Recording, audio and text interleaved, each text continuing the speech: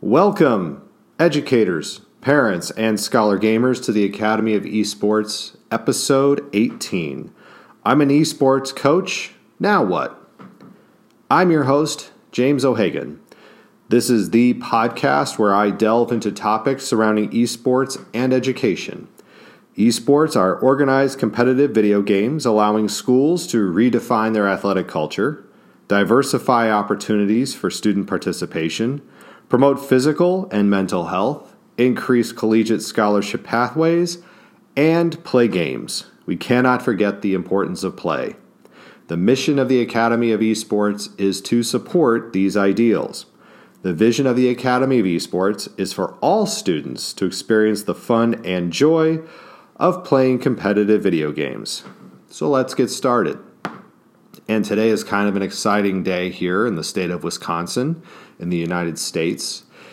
This is the first day of the new Wisconsin High School Esports Association. Last year, we had the Wisconsin High School Esports Conference where we did have students kind of participating, but not in a really formalized way. The participation was more along the lines of word of mouth, and there was no oversight with the conference as far as having a coach or having, I guess you could say, adequate representation. We had no bylaws or anything of that nature. And so over this summer, several of us from around the state, that included 15 schools that participated in the conference last year, got together. We worked through a basic mission and vision that we have right now in place. We worked through some basic organizational structures where we have a president and a vice president and a secretary. And we also worked together a set of rules, what games we were going to select as being part of our conference structure. And I would like to say it's all been fantastic. I will say that all of the educators with which I have worked with this summer and into the fall around the Wisconsin High School Esports Association have been wonderful people with which to work. It's fantastic to connect with other people around the state who really feel that esports and education go hand in hand and that they are valuable. And some of the things that I've noticed as I have been part of this, that now I'm not a coach, I needed to say. I'm more one of those people, I'm the kind of person who is a big ideas guy. I'm the kind of guy who will go into a room and throw an idea grenade into the room, if you will, a big idea, and then walk out. I'm not the person who is always necessarily interested in the details. And I know the devil is in the details, but I'm not the person who sees that. I'm more of like, give me the big picture, and then there's a lot of people who can come up with the smaller ideas. Not saying I don't do those things, especially from my days back when I was a network administrator. Everything was details. So please don't discount that. But the thing that I've come across recently in conversations with not just one of the people who is in our school district who is coaching one of our esports teams, but conversation that I have seen in other places is, how do I coach? And it's a very good question. And this is really an episode for people who have struggled with that idea. How do I become an esports coach? How do I coach kids in a game like Overwatch or League of Legends or Rocket League, and a game that I may not really completely understand myself? A game that I've tried playing and I'm not really good at it. Don't worry. There's plenty of precedents out there where the worst players of a game will make the best coaches and managers. In fact, a lot of times you'll find that the better athletes we sell, if I'll use an analogy, one of the worst managers ever in the history of baseball I won't say he was the worst. Well, he was really bad. Was Ted Williams. Now, Ted Williams played for the Boston Red Sox in the 30s and 40s and 50s. Ted Williams was a amazing, if not the best, left fielder in baseball history. Batted over 400 several times. I believe he's did twice, maybe once. Was it several times? Or I don't know. But I will say this. The problem with Ted Williams, while he was one of the most magnificent baseball players, and by the way, small fact, Ted Williams was the wingman for John Glenn, who was a NASA astronaut, in the Korean War. Ted Williams, for whatever reason, had a difficult time coaching his players because a lot of these things that Ted could do came very naturally to him. And yes, he could talk baseball, and for example, when I was a child, it was known that he and Tony Gwynn, who was a fantastic hitter for the San Diego Padres, had kind of a bond because they were both tremendous hitters. But they could speak to each other on a whole different level than Ted Williams could speak with most baseball players. So Ted's managerial career was not as successful as his playing career because he would get frustrated because certain players just couldn't do what it was that he could do. And so it became said that, and I forgot which person said this, but it was said that the worst players make the best managers, and so I'm not saying that people who are adults right now are the worst players. I do know some adults who are very good players when it comes to various games, video games, but if you have been presented with the idea of becoming a esports coach or a game club advisor or something like that, and you just don't know what to do, it's okay. This is a very natural place and feeling for you to have, okay? So there are ways that you can think about being a coach and being somebody who leads students through this, even though you are not really a good player. The first thing you do have to do, though, is you do have to familiarize yourself with the game. So if the game that you are being asked to coach is League of Legends or Overwatch or Rocket League or even Fortnite or whatever the game may be, it is important that you get yourself in front of that game. You don't have to become fantastic at it, but you should understand some of the basics of that game in order to engage your students and coach them through how the game works, okay? So that really is the first step. Now, where are you going to go do that? Well, the good news is a game like League of Legends is something you can download free of charge and to a Mac or to a PC. It does not work on a Chromebook. And you can then start to familiarize yourself with the game. In fact, League of Legends has gone through and developed a new tutorial system to kind of take you through learning the game. Rocket League is a game that you could download and play on your Xbox. Overwatch is a game you can play on your PC or on your Xbox or PlayStation. And another place you can go to kind of familiarize yourselves with these games is either YouTube, or you can also go to Twitch. And you can watch people play these games and familiarize yourself with the games and how they operate. So that's an important first step. Now you may say, okay, I've familiarized myself with the game. What do I do next? How do I now coach esports? How do I coach these games? It's a really good question. My background is in education, but I was also in the Purdue marching band when I was in college. And I also coached girls basketball, and I coached middle school football in my professional career, my teaching career. And chess, actually, too. I should also say I coached chess. I'm a terrible chess player.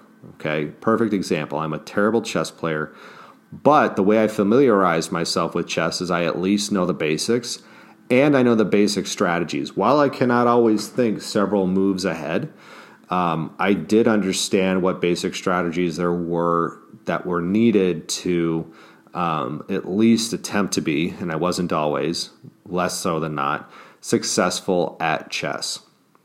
So, for example, one of the key takeaways with chess that I always remember is the 4 squares at the center of the board. If you can control those 4 squares at the center of the board, more times than not, you will control the chess match. So when I think about basketball, okay, I didn't just take a basketball and roll it out onto the basketball court and tell the girls to go play.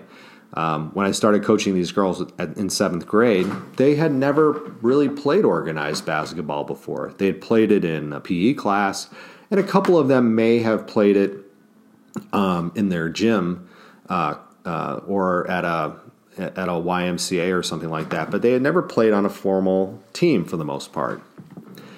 And so there was a lot of teaching that needed to take place, and it wasn't just teaching them how to play the game. It was teaching them how to practice, because practice needed to be purposeful. I only had a limited amount of time. I only had about an hour and a half with which to work with the girls 2 days a week. And it was important that within that hour and a half, we did do things like practice dribbling. We did have a warm-up. And that warm-up couldn't just be them going off and shooting the basketball crazy in the gym. Layups needed to be practiced. Jump shots needed to be practiced. Three-pointers needed to be practiced. Rebounding needed to be practiced. Our offense needed to be practiced. Defensive drills. Though all these things were purposefully done to get you to a common goal. And a lot of times I didn't have enough girls to just do 5-on-5 live play scrimmages in the game. So a lot of times only had 8 girls. So I would have to do a 5-on-3, or I would just work kids through with phantom players on the court. Okay. Football is a lot of the same way, where again, you are preparing for a team usually on a weekly basis, and you have to break down that team and the offense that you're going to run that week and the defense that you're going to run that week to stop their offense. And you have to have a pace and a structure to your practice that isn't just going to be haphazard, but it's got to be something that the players are comfortable with, that they respond to, that they understand. An even better example that I have for this that isn't necessarily sports related goes back to actually my marching band days. So if you're a band director, let's say, and all of a sudden you've been asked to be the esports advisor or coach or club coach, you may say, well, I do band. How do I do esports? Okay, well, think about this. In the Purdue Marching Band, we did a show every week. And so you would have a Saturday performance. And our schedule is set up like this. On Sunday nights, the week before, the Sunday before the Saturday performance, you would get the section leaders together, and we would go over and watch videotape from the show of the previous week. And so we would review our performances and see what we needed to improve on and see where our deficiencies were and have a plan going into the next week on what we needed to do with our pregame show and our halftime show. Now, our halftime shows changed week to week, and our pregame shows were usually the same show, but with some minor variances, okay? Monday was typically a day that we did not go out to the practice field to do the show. Monday would be a day where we would practice the music for the upcoming show on Saturday, and you would get the charts, and it would allow the people in the band to look at their charts and kind of figure out where they're going to be moving that week. Also, we would do things called challenges. Depending on certain sections, some sizes of sections were bigger than others. You wouldn't necessarily need all of the people, like all the trumpets. Say you had 50 trumpet players, you may only need 40 of them for the show.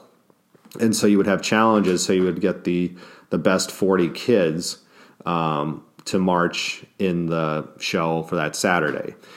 Then Tuesday, Wednesday, Thursday, you broke that show up into different parts and you practiced the different parts of that show. So you were practicing the music, and there was warm-up, and there was a march from Elliott Hall of Music down to the band field, and we would run through the show so that you didn't just say, we're going to do the whole show and everybody just go and play your songs and march through it, because you couldn't do that. With 400 kids, imagine trying to coordinate 400 kids on a band field, by the way.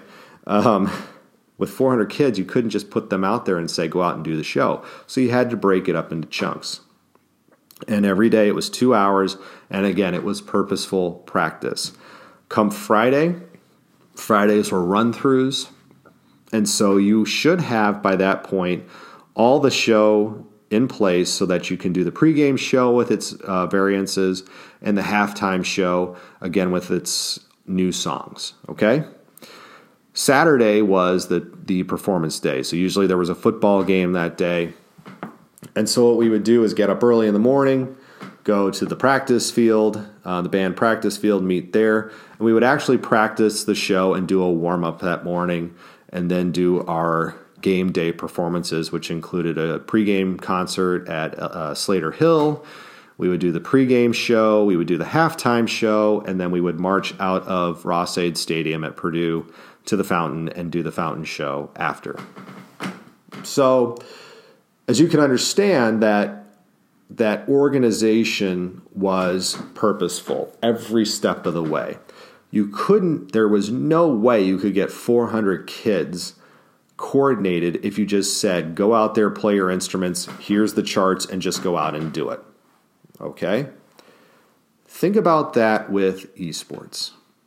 While you may not understand the game completely, you have a basic understanding of the game, you can look at your students and try to guide them through things like, what do you feel your deficiency is this week? Or if you're just learning the game, who's going to be a top laner, who's going to be a mid laner, who's going to be a low laner, and then junglers. Looking at the different roles and allowing kids to kind of help through growth mindset ideals, kind of work through where their deficiencies are, where their strengths are, and trying to build a team.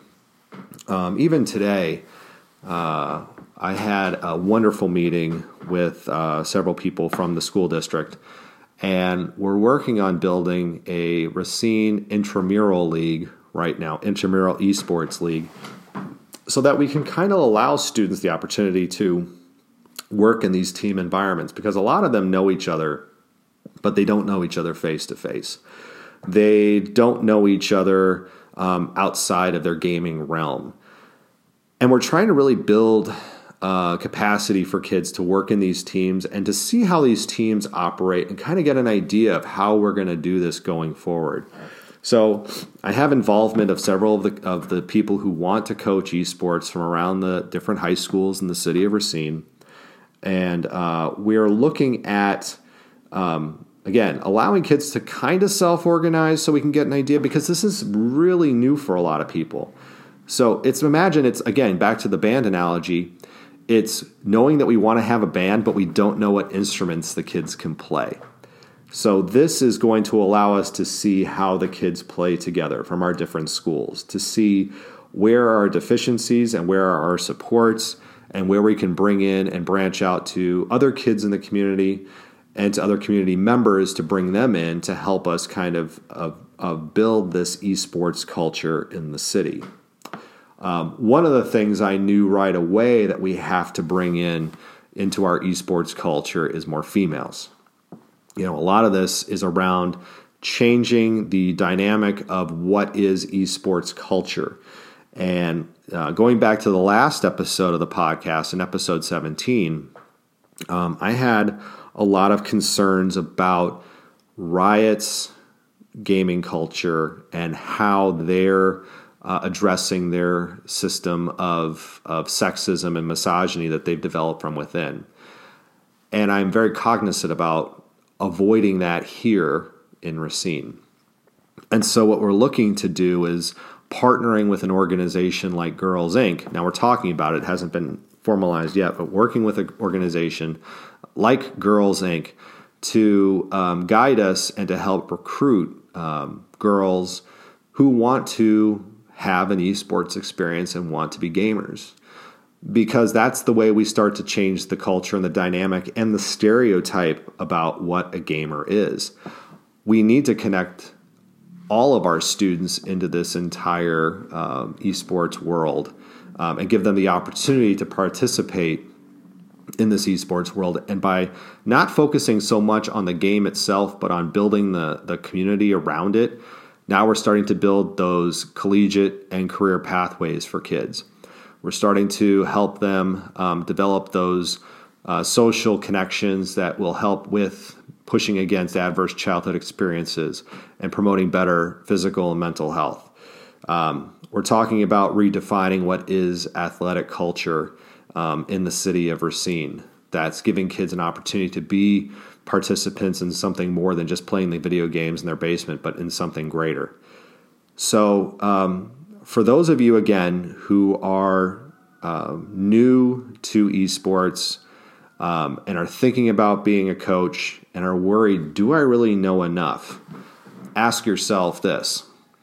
If you're an educator, how do you teach kids in your class? Do you just say, here's the math book and you let them go? Or how do you teach kids to read? Do you just give them a book and say, just read this? No, you don't. Your way you teach your class, hopefully, is that you have purposeful practice built in, that you are doing things to promote good scholar gamers. Well, with your students, good scholastic behaviors, I should say. And then you're starting to refine and redefine what it is for your students and personalize the instruction down to what their needs are. It's almost the same thing. The thing that scares a lot of people is it's a medium that they're not used to, and it's a game they don't necessarily know. So again, get yourself familiar with the game. Think about what purposeful practice would look like. And then if you needed to, like I said earlier, develop a system of intramurals or get your feet wet with a gaming club where you can kind of start to learn what kids are good at, what games they are playing, and getting an idea and a sense of what your gaming culture currently looks like and where you would need to make adjustments to better the gaming culture that you have in your schools. So that will do it for this week on the Academy of Esports. I've been your host, James O'Hagan. You may follow me on Twitter at Jim O'Hagan. That's at JIMOHAGAN, and through the Academy of Esports account at TAO Esports. It's a great way to get the latest blog posts, podcast episodes, and news coming out of esports and education. And remember, you can continue your engagement by going to www.taoesports.com. You can also connect through Facebook at www.facebook.com/TAOesports. Thanks again for listening, and I look forward to our time again next week.